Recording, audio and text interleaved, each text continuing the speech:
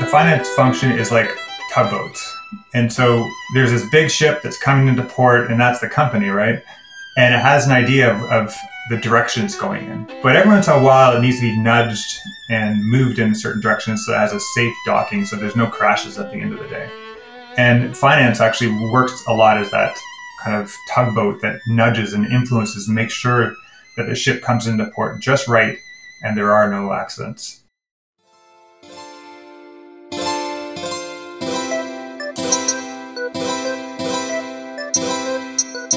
Hello, and welcome to another episode of The Backbone, a podcast exploring the journey of finance and operations within tech companies.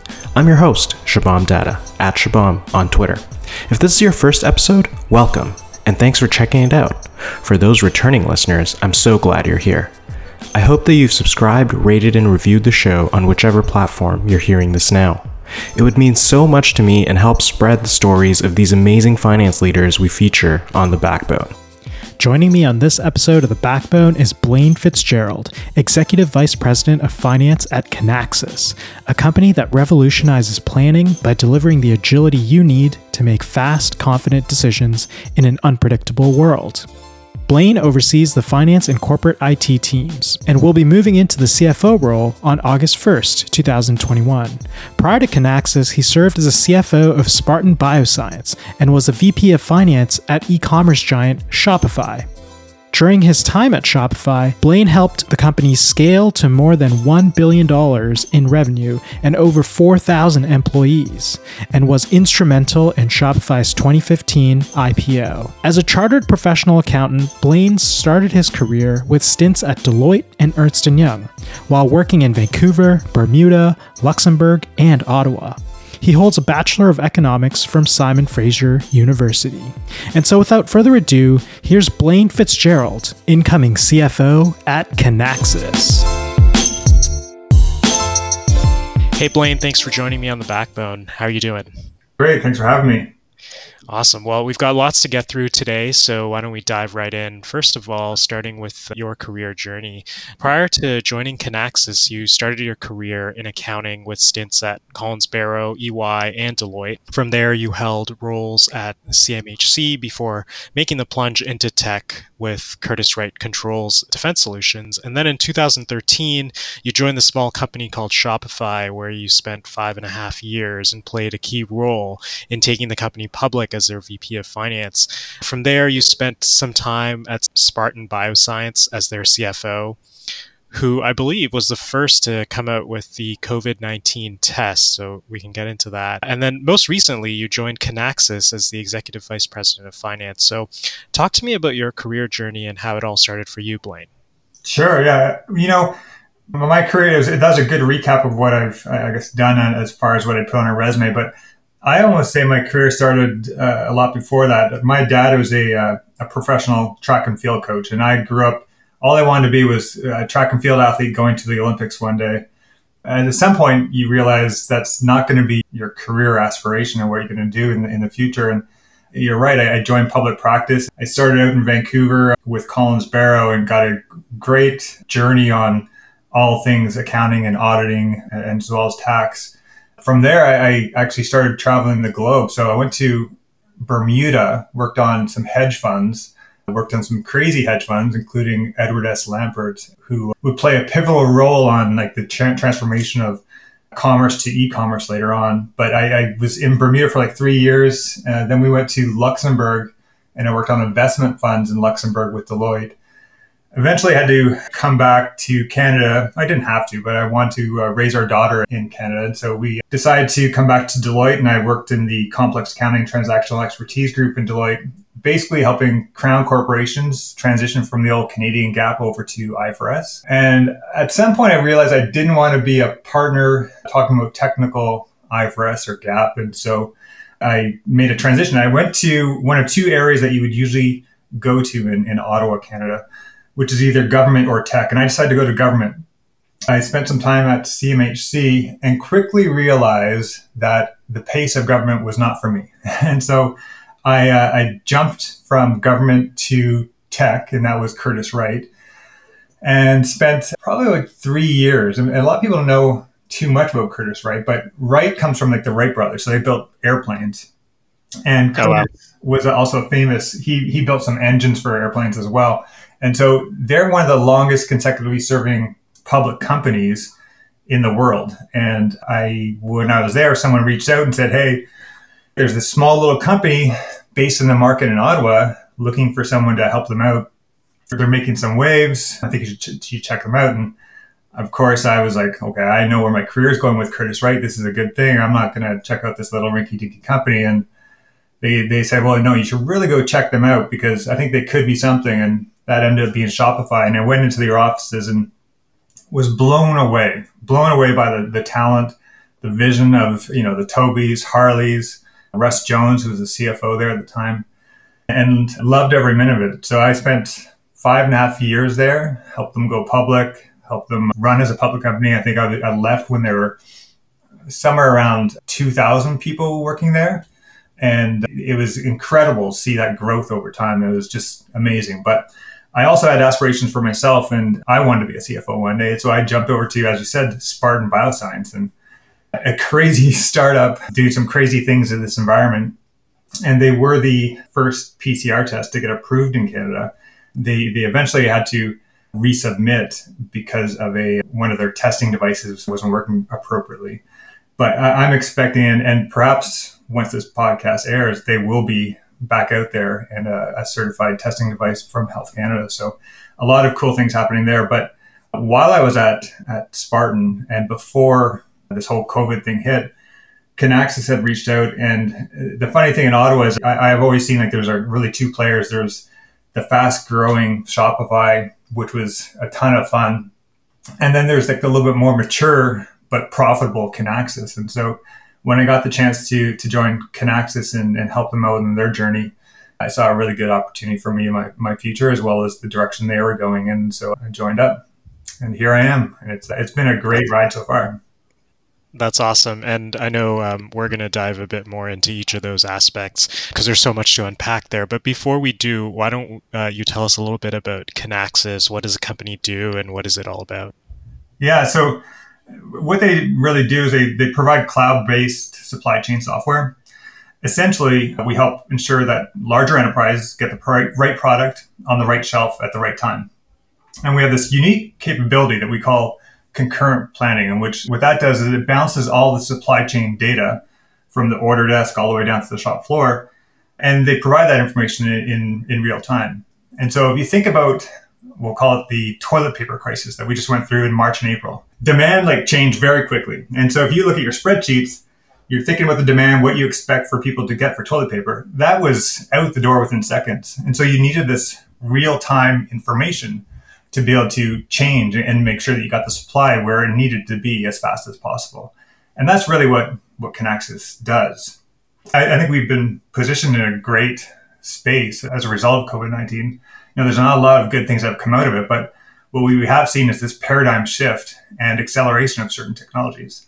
E-commerce has definitely seen an uptick, but supply chain planning is also a significant shift in demand that Kinaxis has been able to be perfectly positioned to benefit from this. So it's interesting going through this because there's technologies that are accelerating way beyond what we would have expected without this pandemic. Yeah, totally. Before we dive into some of your other career stops along the way, you touched on this a little bit, thinking about government, and that wasn't the right pace. And then a fast-growing company like Shopify, you've done that. And then now a mature, profitable company like Kinaxis. And in between that, you also joined a very early stage startup as well in Spartan Bioscience.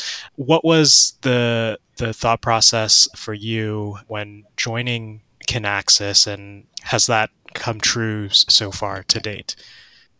So, one of the things I was thinking of when I went through that thought process of potentially leaving Spartan and jumping onto what Kinaxis was doing was I didn't want to jump into a company that was ready to be at status quo. I didn't want a company that was just going to be we're going to do $250 million of revenue per year, and that's what it's going to be like for the next 10 years. And so talking to John Sicard, who's a great CEO, actually won the CEO of the Year in Ottawa this year.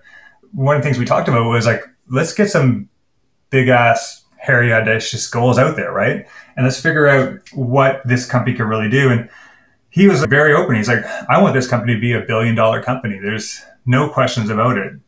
That's the kind of thing that drove me. I mean, as hard as scaling company is, it's great when you reach those peaks. And I see no reason why Kinaxis can't reach $1 billion in revenue in the future. And I think that's something that's not as audacious as it might sound like. Obviously, Shopify is it's a crazy jump that they had. When I came on board, I think they were at $50 million in revenue.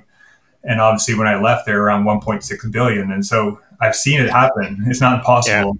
Yeah. And I think with the right people and the right opportunity, and again, this paradigm shift that we're going through, I think that is something that we could see in the future for Kinaxis as well. Yeah, no doubt. And it's a good segue into what was going to be my next question. Switching gears now back to your time at Shopify, I wanted to chat about the IPO process. And you said when you joined them, they were 50 million. And obviously taking that company public, what was that like for you as a finance leader in the company? How do you know a company is ready to take the plunge into the public markets? Yeah, it's every company is different. And Shopify was in a great position. They had a great story. And that helps. I think you have to have a great story. You have to understand like the next steps going forward.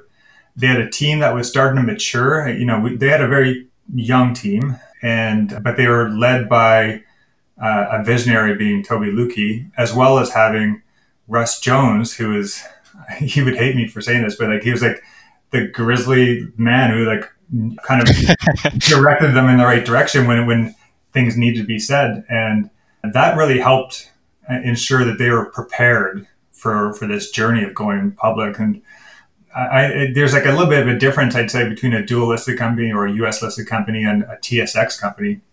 Obviously, you need to be well on your way to being SOX compliant. I think to be a dual listed company that's successful, I think that $100 million of revenue threshold is important.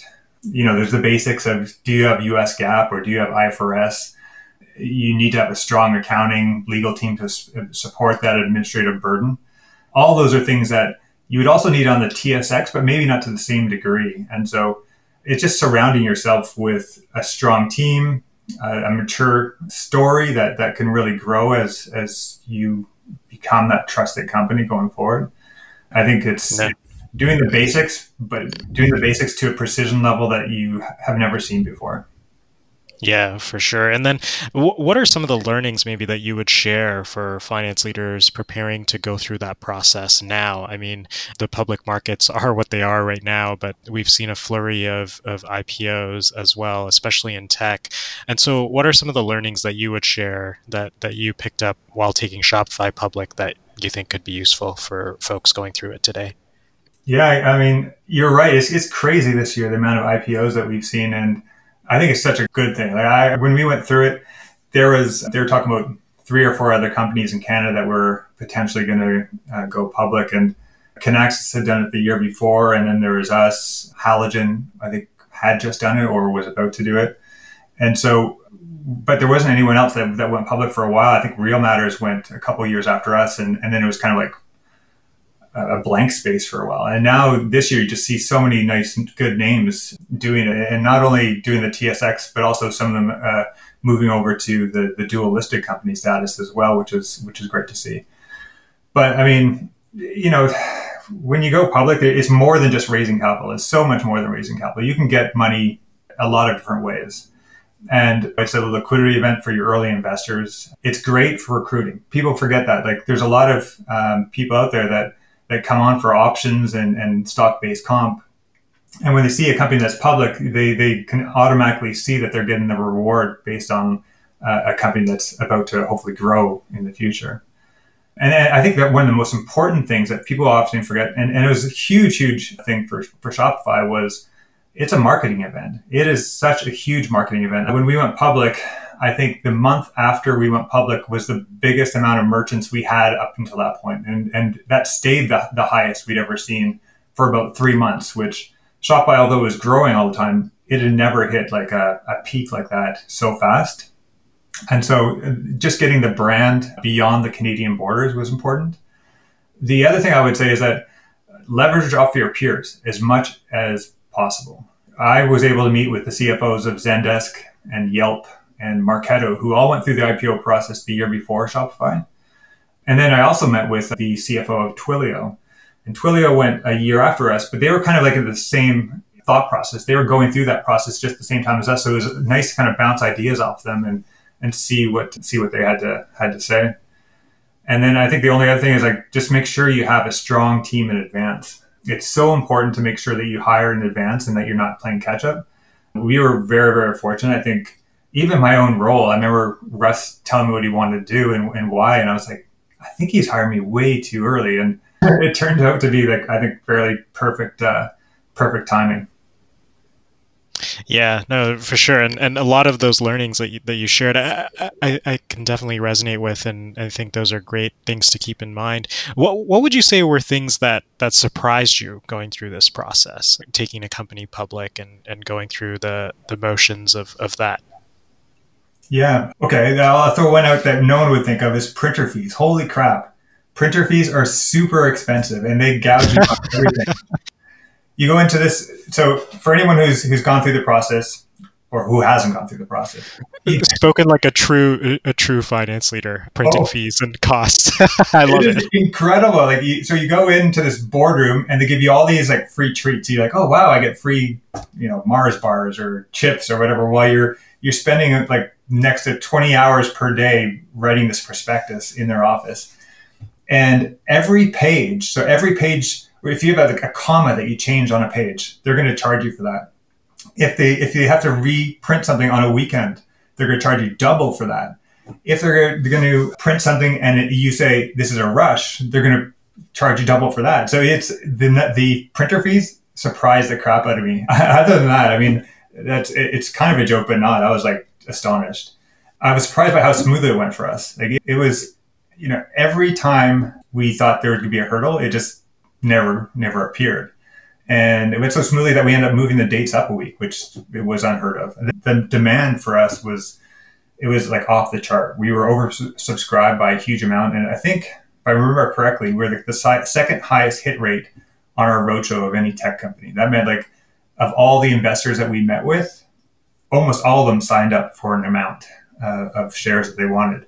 I think FireEye, who's obviously in the media quite a bit now, FireEye was the only one that ended up with a higher hit rate with us that Morgan Stanley had ever seen in their lifetimes. That's wild. That's crazy. And so now, you were obviously part of a Shopify many quarters after being a public company as well. And even now at Kinaxis, what does it mean to be a finance exec for a publicly traded company? So I think, as you can imagine, the month following a quarter end is not the time to book a vacation. My wife and kids can say that every month end or every quarter end, there's a month where they don't see me. That's their vacation for myself.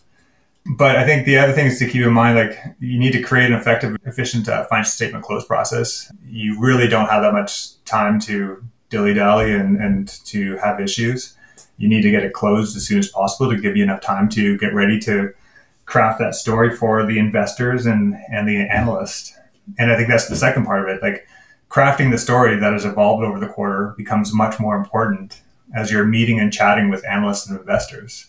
It's not all about the numbers anymore. It's about the product development, the go-to-market strategy, and the ecosystem reach. That's something as a private company you just rarely have to deal with, but you need to be ready for that as soon as you get to that earnings call and all the investor meetings you have after that.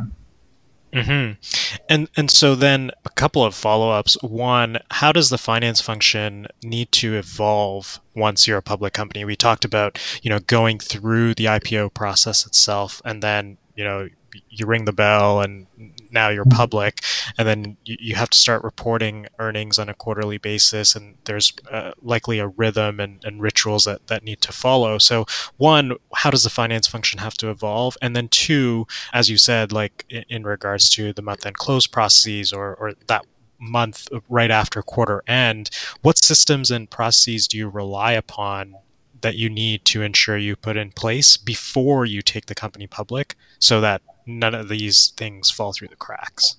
Yeah, sure. I guess with your first question, like finance really owns the financial integrity of any company, but especially when they're public. One of the things that I think people fail to realize is that the most important thing about being a public company is being a trusted public company. And so you need to ensure you don't break that trust later on. And whether or not you're worrying about the trust with your customers, with your partners, your investors, your analysts, it's a little bit full kimono. Everyone's seeing what's happening out there. And so you need to make sure you don't break that trust going forward. The other thing is that time becomes quite tight. So understanding what to focus on is imperative. There's less time that needs to be spent on immaterial things. But if an issue is considered material, there's very little room for making mistakes. And so you need to really understand what is considered to be significant or material versus immaterial. As far as systems, and this is actually one of the things that worked really well with Shopify, and we wanted to make sure was in place before going public, was that we didn't want to create manual tasks. We wanted to automate as much as possible, and it made things so much easier later on. And so a lot of time was spent on making sure we had the systems that were robust, but also scalable. Like your finance function obviously needs to be as efficient as possible. So investing in financial systems to make everyone's life as efficient and effective as possible was important. And our go-to systems, as with most companies, would be like ERP. We use NetSuite, and Kinaxis uses NetSuite. Financial planning, Shopify uses Adaptive, which is now I think owned by Workday, and Kinaxis uses Planful. And then stock administration, Solium is the go-to. And stock admin is actually a often overlooked system that I think it makes life a lot easier, because keeping track of your cap table and your options is super hard. And without that robust system, you're going to be lost once you go public. And then for the IPO process, I use this thing called Smartsheet. And the funny thing about Smartsheet is it is what it says. It's basically a smart Excel software. Yeah, I've used it a couple of times. It's pretty smart. It is. And the crazy part was, I'm like, wow, this is like, it's exactly what it says it is. And I used it, and probably a year or two after I used it, I saw that it went public as well. And I'm like blown away that a company that had that type of software was going public. But again, it was a lifesaver during the IPO process. Yeah, for sure. And last question here before we jump into our quick fire round, and that is, what is the biggest misconception in your mind about the finance function within software companies? Sure, yeah. Well, number one, we're not the police. I have an analogy I always like to use. I say the finance function is like tugboats. And so there's this big ship that's coming into port, and that's the company, right? And it has an idea of the direction it's going in. But every once in a while, it needs to be nudged and moved in certain directions so it has a safe docking, so there's no crashes at the end of the day.